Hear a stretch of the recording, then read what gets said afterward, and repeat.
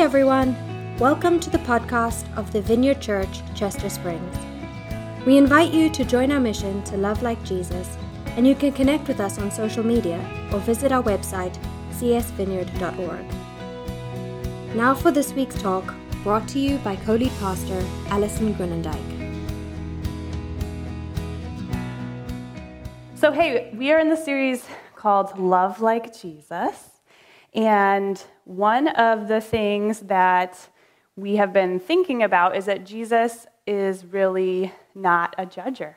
And I love that our church has become and is becoming a place where it's judgment-free. Like we had a sign out that said, this is the judgment-free zone, right? So with that in mind, I want to take a poll today, a judgment-free poll, hopefully. So you have to be honest, okay? So by a show of hands, who here takes a shower every day? Like, oh yeah, we have some clean people. I love this. How many people don't take a shower every day but wish they could take a shower every day? Is that anybody? Yeah, okay, thank you, Ivan, very good. How many people are just really lucky and they have this like fresh, clean baby smell that comes from them even if they don't shower every day? Danny, wow, that's so great. I wish I was as lucky as you. Oh, man. Well, thank you for being honest about that. That's good. So I love showers. This is why I have to know, right? I'm not judging your hygiene practices. I just really love showers. And I have been talking to a lot of my friends who are moms lately. And the moms are already laughing because they know where I'm going with this, right? They said, it's kind of impossible when you are raising little kids to take a shower. Like, it doesn't happen every day, maybe not even every 2 days. And if you do get a shower, it's like one of those 90-second crazy scrub downs. And then you got to jump back out to make sure that your kids aren't killing each other or burning the house down or something like that, right? It's not this like luxurious, satisfying, like, oh, I just love my shower moment. And that is what I am used to. So as Amos and I are anticipating our baby to come in April, I have been thinking, like, oh man, I have to give up my shower schedule. And this is really hard for me. I know. It's just like adjustments, right? You're laughing because you're like, that's the least of your worries. I know. But I was reflecting on a time when I just craved a shower. And I was a senior in high school, and my youth leadership group at church took this week-long adventure hiking trip to the Colorado Rockies. And it was for the purposes of like leadership development and bonding and just doing something really hard and gritty together. It's probably one of the favorite experiences I've ever had in my life, to be honest. So we start off and we're whitewater rafting in the Arkansas River, and then after that we go to this base camp and they teach you how to pack your pots and your pans and your tent and your food, and like legit we are carrying all of this on our shoulders up the mountain. So we pack it and off we go into a 5-day excursion up the mountain to our summit, which is this ridge in the Continental Divide. So needless to say, we are filthy, right? We're dirty, not just because we're like sweaty and you're like, we trudged through some snow that was up to my waist. It was crazy hard. Probably one of the hardest things I've ever done. And so you're just grimy and you're not showering. You're sleeping on the rocks in your tent overnight. But one of the reasons it was particularly gross is because the park, rightly so, had a policy of like carry in, carry out, leave no waste. Leave no trace, leave no waste, right? You know this. So that's fine if you're doing like a 2-hour hike or a day hike, but not so cool if you're there for a week. So you know where I'm going with this. Not only can we not have like paper products, that includes toilet paper. And actually, now that I think about that, I don't know if our youth leaders were just trying to like punk us and just make us do something that sounds crazy hard, because come on, a little toilet paper shouldn't hurt. But no toilet paper. So all we had was this tiny little garden tool that kind of looked like a little hoe, like a little spade thing that you dig in the dirt with. And we fondly named it the Biff Stick. And we put it between the guys' tents and the girls' tents.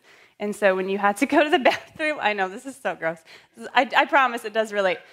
When you have to go to the bathroom, you get the Biff Stick, so like everybody knows that you're out doing your business, and you have to dig a hole and try to hit it and then cover it up. Okay. So we decided to have fun with this, and we thought, we're going to have a toileting competition, of course. And I know, it's so awesome, because I still remember, like, you got points for if you were going to the bathroom and you saw some wildlife, but then you got double points if the animal was actually dropping a load while you were dropping a load. And so anyway, this point system was crazy elaborate. And the boys probably came up with this, right? Like, I don't know what high school girls are thinking, like, let's make this bathroom competition. But you also got points for, like, the most creative wiping item, which we learned was pine cones, in case you're ever in this. I know, a little scratchy, but pine cones and snow. Those are the best things that we could find. So if you're ever, like, in the wilderness, try those things out, right? So needless to say, like, I craved a shower. I mean, I tried to get clean all week, like, through the little streams. You know, you're like, okay, let's splash some water in my face, try to wash my hands. But you don't really actually feel clean. You're like, I just need a shower, right? So when I got back down the mountain, back to base camp, I, like, don't have words for this experience. I saw the shower house, and I was just like, I've never been so satisfied and happy in my life, and I'm anticipating how wonderful this is going to be. Just to, like, it's just raining down on me.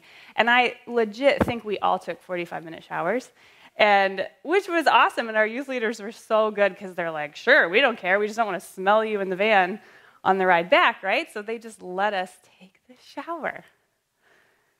Okay, so what does all this have to do with Jesus? Well, truly, there is something so amazing about that desire or that need to be cleansed by water. But I think more important than that, more even human than that, is the need to drink it, to quench our thirst with water. And so today we're going to look at a passage in the Bible that's all about being thirsty. So if you have your Bibles, you can turn to John 7, chapter 37 with me, or your devices, or it'll be up on the screen for you. And I'm just going to read out of the New Living Translation here. It says, on the last day, the climax of the festival, Jesus stood and shouted to the crowds, anyone who is thirsty may come to me. Anyone who believes in me may come and drink, for the scriptures declare rivers of living water will flow from his heart. When he said living water, he was speaking of the Spirit who would be given to everyone believing in him. But the Spirit had not been given yet because Jesus had not yet entered into his glory. So the context is this. The Jews are gathering for something called the Feast of the Tabernacle. And this was their way to sort of ceremonially remind themselves of how God had provided for them when they were in the desert. So they were in slavery in Egypt, and then he released them, but now they're wandering around in the desert. And so there's a lot of eating at this festival, there's drinking, there's revelry, there's celebration, there's lots of joyous noise. And there are these two really interesting rituals that happen. The first is that the people would actually create these lean-tos or tents, and they would sleep in them. And that was to remind themselves, like, God made a shelter for me, and he took care of my physical needs when I was in the desert. And the other thing that would happen is that the priests who were here at the festival would, every day for 7 days, carry a special container, like a goblet, and they would go to this really specific pool, and they would fill it with water, and then they would, like, have this processional where they would bring it back to the temple, and then they would dump it out on the altar. And that was to remind them how God provided water for them in the desert by striking the rock, and then the spring came out of the rock. Okay, you following me? It's a crazy story. So imagine Jesus shows up at this festival on the very last day, and there are crowds shouting, and there's all this stuff happening. And now keep in mind, in the passage right before this in the Bible, it says that there are some men who are literally hunting him down to kill him. They want to arrest him because he's claiming that he's God. So you would think, like, okay, Jesus should probably keep a low profile. He can go to the festival, but he doesn't want to draw attention to himself. So what he does in this passage is so shocking because he shouts, right? Mostly just to be heard above the crazy noise of the crowd. But also, I think, because he has this prophetic message, this prophetic proclamation, and he says, "Come to me. Anybody who's thirsty can come to me. Anybody who believes in me can come and drink." And that, like I said, this is not a lecture-style announcement, right? He's not like, climb up on my podium and tell everyone, hey, here's the plan. It's like welling up in his heart out of his great love that's compelling him to risk exposure to come and bring this message to people. And he says, anyone can come to me. The only criteria is that you have to be thirsty. So we can hardly grasp the magnitude of what this really means, right, without kind of understanding the historical context and what was happening in the Old Testament. So I'm going to put that verse back up on the screen. You probably noticed this is a funny kind of inclusion in this story. It's actually in parentheses in my Bible. But it says, when he said living water, he was speaking of the Spirit who would be given to everyone believing in him. But the Spirit had not yet been given because Jesus had not yet entered his glory. So that's kind of confusing, right?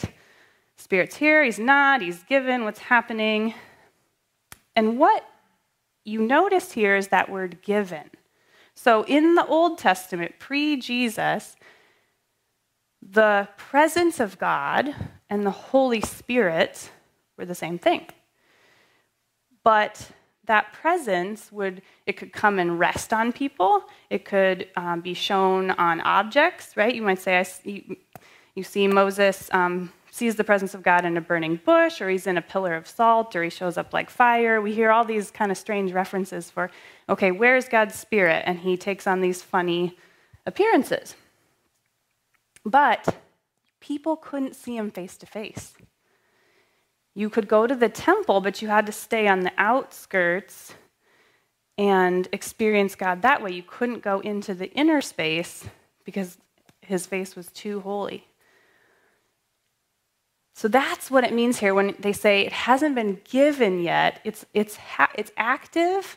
We see him move. We can notice him, but it's not given to us yet because Jesus hadn't gone into his glory, and glory here means death. He hadn't died yet, right? So Jesus has to die, and then he says, hey, you're getting somebody better. You're getting my Spirit, and he comes to stay with you.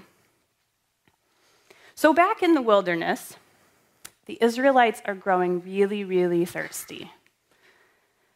Like so thirsty, so desperate that they just need a drink of water to sustain their life. And so human nature kicks in, and they rebel in their thirst. They think, God, we don't like the way you're managing our life. This is dumb. I'm out here, I'm parched, I'm exhausted, and you don't even give us anything to drink. So what do they decide to do? They want to kill Moses, which actually makes no sense, right? But this is what we do. So God says, hey, Moses, this is what you should do. Go take some leaders who are with you, go up to this place that I'm going to show you where this big rock is, and take a rod, and then I'm going to bring my presence on this rock, and then, this is super strange, right? And he says, then you're going to take the rod, this big stick that I told you to bring up there, and you're going to start hitting the rock with the stick, which it just sounds ridiculous, right? But that is how the miracle happens. the rock is struck, and there is this fountain, this geyser of water. And the people are able to drink. See, God quenches their thirst with this most unlikely source. And that is what they're celebrating at this feast. And then Jesus interrupts them with this crazy invitation. And he says, "Come to me and have a drink." And isn't that funny? He doesn't say, "Go and get a drink."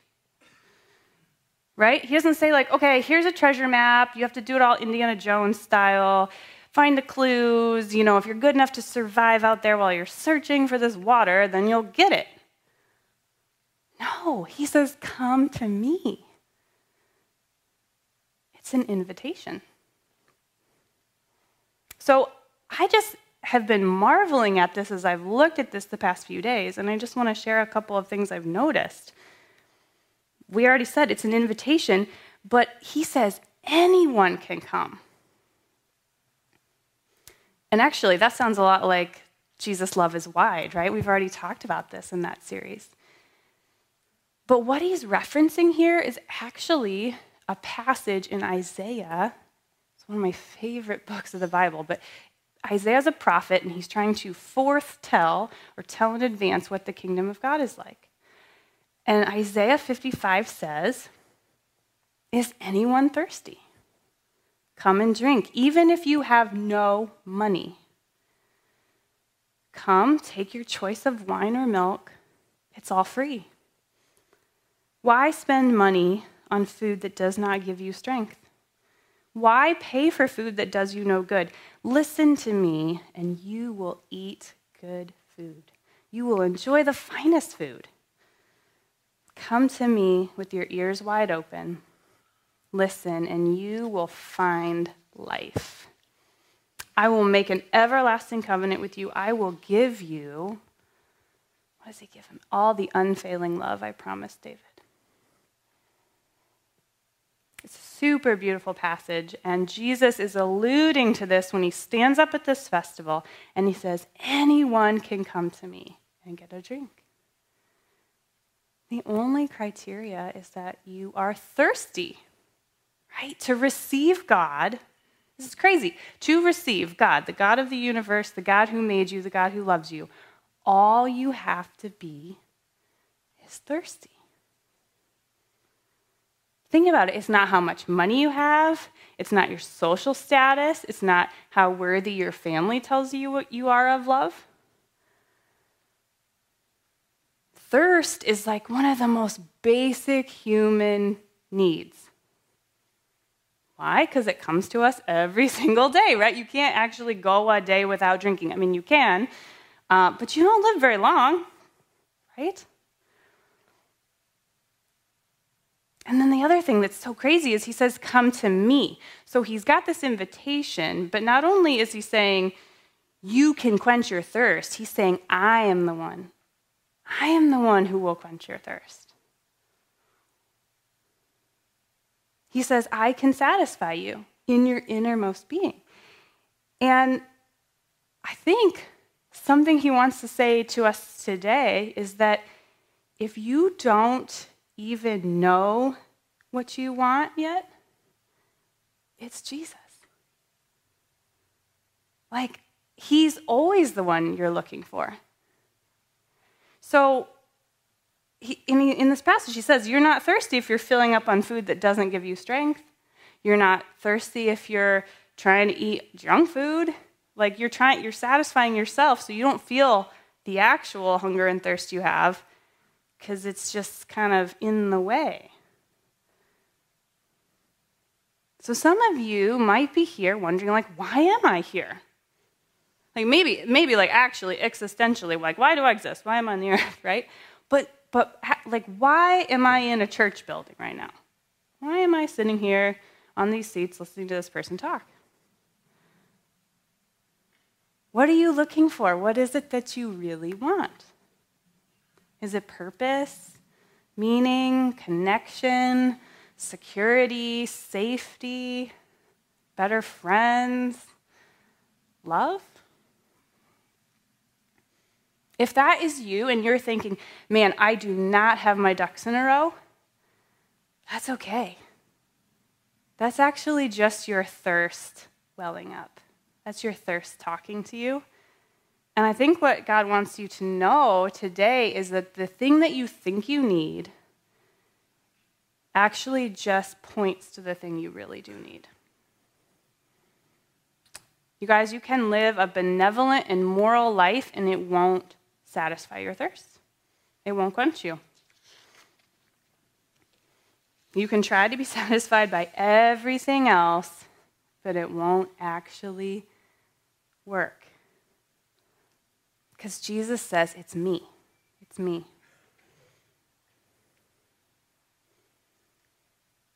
You know, in coming to Jesus too, we have to make personal contact with him. Right? So last week we heard about how Jesus reaches out and he touches the leper.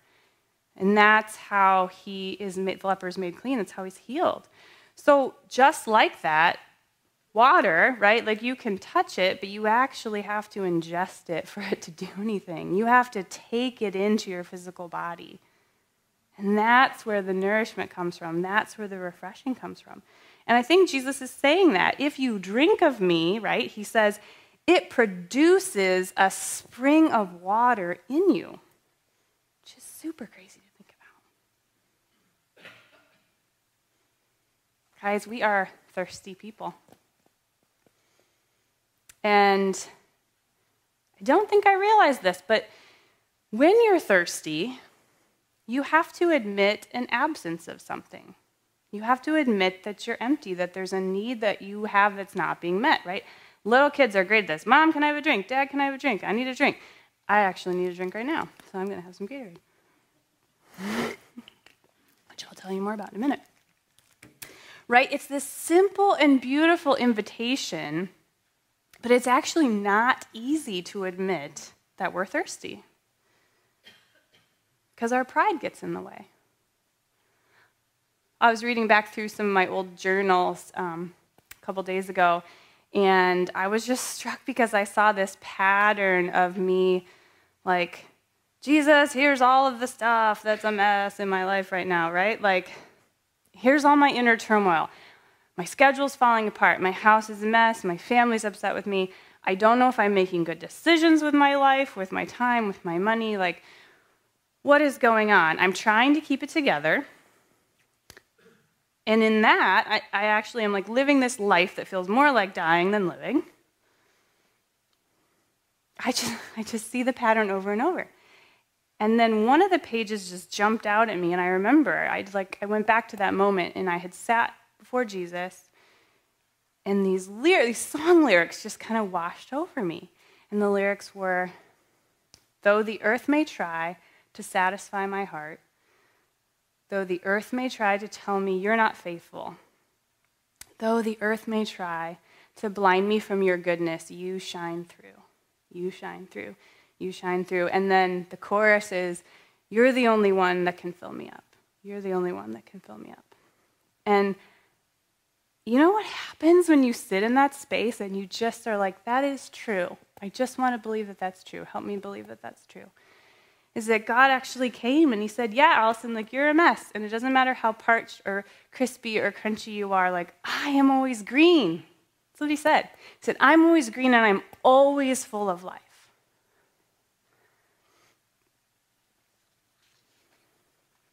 No matter how withered and crunchy we are, guys, Jesus' love is satisfying because it's this internal, ongoing reality that is working itself out in our lives, in our very beings. I don't think it's an accident that all over the Bible there are examples and illustrations of thirst and water, right? We read about it. Water cleans you. It refreshes you. It nourishes you. It grows things. God loves talking about trees and life and vitality, and he's always saying there's water that's the source of that all. I think Jesus uses water and thirst because he's trying to tell us, hey, your deepest needs, are not just a one and done. Like, you can't get them met once and then move on. You have to, get your deepest needs met every single day. You can't just drink a bunch of water. I don't know if anyone's tried. You can't just drink a bunch of water one day and then try to, I'm not going to drink for the next week. It doesn't work like that. You can't bank up the needs that you have and be like, God's going to do it all over here, and then I'm going to try to home stretch it. It doesn't work. And you can't just use any liquid. So this is actually really comical because I didn't realize that I brought this Gatorade up here. Well, I did, but I'm learning a lot about this in pregnancy, right? Because I want things with flavor. So every morning I'm like, I need something sour or sweet or something. I just can't do plain water. It's so gross. So I drink lemonade, or I go to the Gatorade, which is so funny because this is what I'm drinking now, right? I go to the Gatorade, I take a sip. It's pretty good. But here's what you realize later. All the sugar and all the salt in those drinks actually make you more thirsty, right? Do you guys do this? It's so dumb. I learned it yesterday the hard way, and then I was like, oh, what I really want is water. And then today, what did I bring up here? Gatorade. I didn't even do it for an illustration. I just went to the fridge and brought this because that's what I wanted. It's hysterical. We forget so much. We need water. Come to Jesus, even in your driest, most parched state. I think it's only when we let him love us this way, when we're dry, when we're weary, when we're in the desert, that this concept of God's love actually stops being a concept and becomes this thirst-quenching reality that we live in. It's a process, though. It happens as the Holy Spirit in us does his work. And what I've realized is when I let Jesus, when I just come to him, and I say I'm bankrupt, I have nothing, I'm so dry, I'm so tired, I'm so weary, the Holy Spirit always shines the spotlight on Jesus. He always illuminates who Jesus is, and then that invitation comes back to me. Come to me, drink, it's good, it's for your good. And then I have these moments where my soul is so overwhelmed by the love of God that all the rejection around me falls off. And I have these moments where his love is so real to me that it doesn't matter what other people are saying, I still feel loved. And then, just as easy, right? Have this long season of being really satisfied in the love of God, I forget. Something happens, life gets hard. God feels distant. And to be quite honest, loving people just feels really pointless. So I'm I'm going to get hurt, I'm going to get burned. Why do I do this? But that cycle of forgetting over and over again, it just drives you mad until you relax and you realize, I'm empty, I'm thirsty. I just need to be reminded of this invitation to come back and drink. So what does this look like practically? I'm sure some of you are wondering. So I would say spiritual practices really can be anything we do to spend time with God, but really what they are is they're designed to help us notice and then quench our thirst for God. So I notice that I have to sit in the reality that I'm not okay, that I'm thirsty. They do that very well. And then God doesn't just leave us high and dry. There's a way that he meets that thirst. And I will say it again, this really can be anything you do to spend time with God. So don't make it too hard. Don't beat yourself up. If you're really, really needing something that's refreshing, don't think of the hardest way, the most spiritual thing you could do to try to get back in the love of God, because it'll just frustrate you. right? Think about, what do you do when you want to have a good, growing, healthy relationship with people? Well, you start there, right? You say, I'm going to be a part of a community that loves me. That's what this church is trying to be for each other, right? We are a body, a community of people who are trying to just love each other. It's a great practice. Prayer, having a conversation with God, same thing. If you want to get to know somebody, you got to talk to them. Reading and meditating on the Bible, singing songs of love to Jesus or songs of lament and grief. You can do that too. This week I thought about also these spiritual practices, these rhythms. It's a little bit like learning to swim, right? So if you've ever taught your child to swim or you remember being taught to swim, we all, like little babies, you watch them, you gotta get them used to the water, right? So you dip their toes in and you splash them and they're like, I don't know if I like this very much. And then you move to this place where, okay, the water's okay, but I still need a lot of support, right? So in the spiritual life, it's like, okay, I dip my toe in, I do 5 minutes of reading my Bible or 5 minutes of prayer. And then you move to this place where you're like, how do I live this thing out? I have questions. I need to know, what does it look like to make decisions and follow Jesus? What does this Bible passage mean, right? We have to have the support of other people to try to get those questions answered.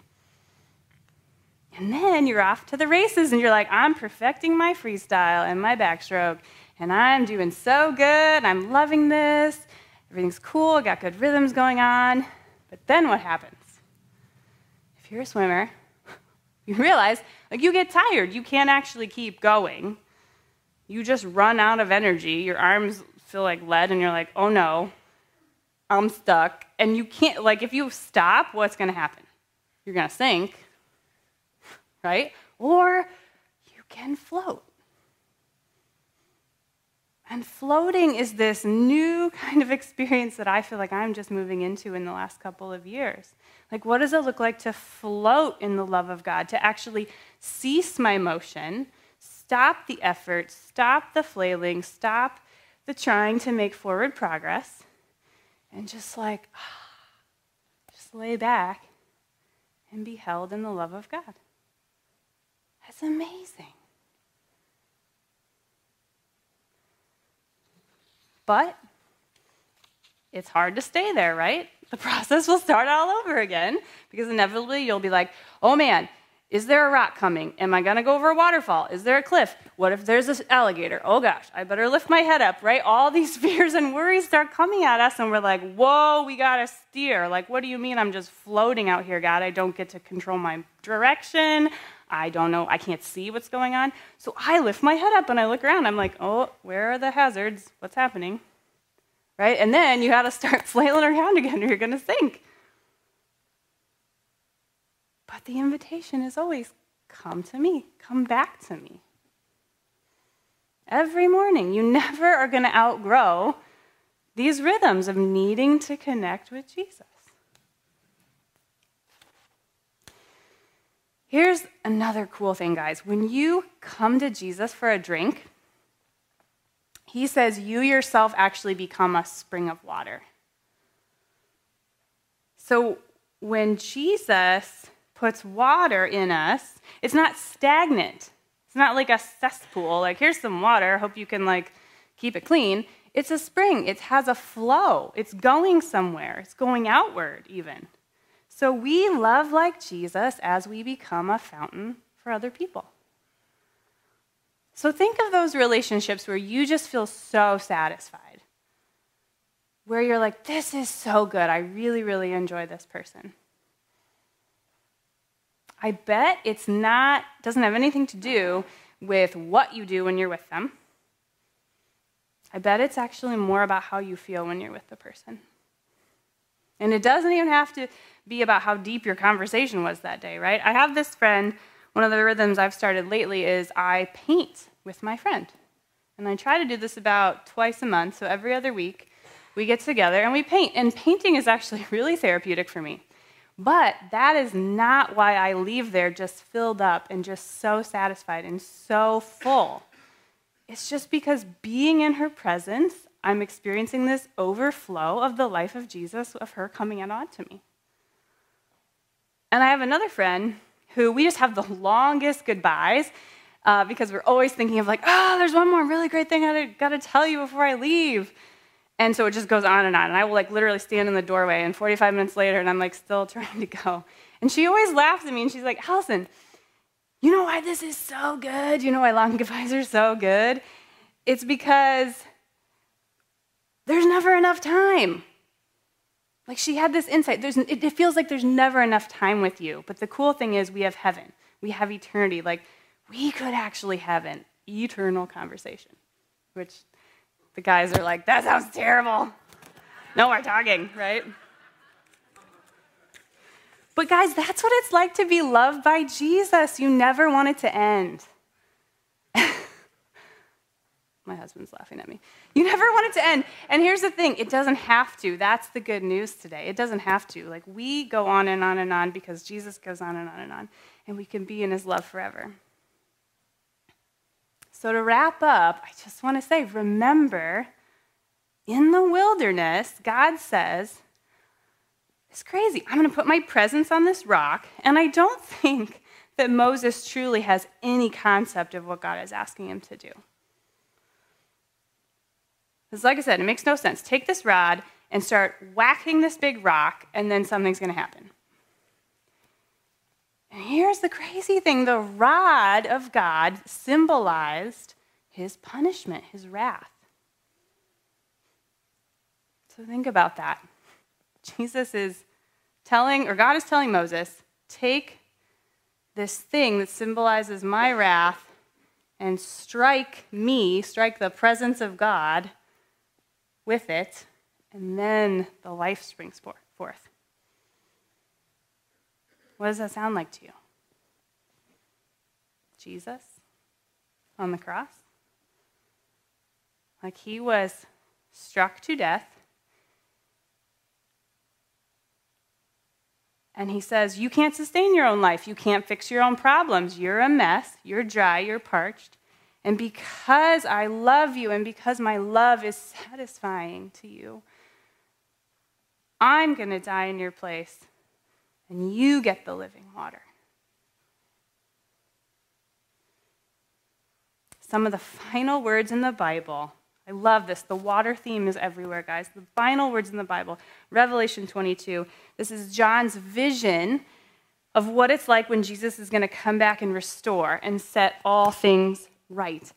And the angel showed me a river with the water of life, clear as crystal, flowing from the throne of God. And to this river, the Spirit and the bride say, come.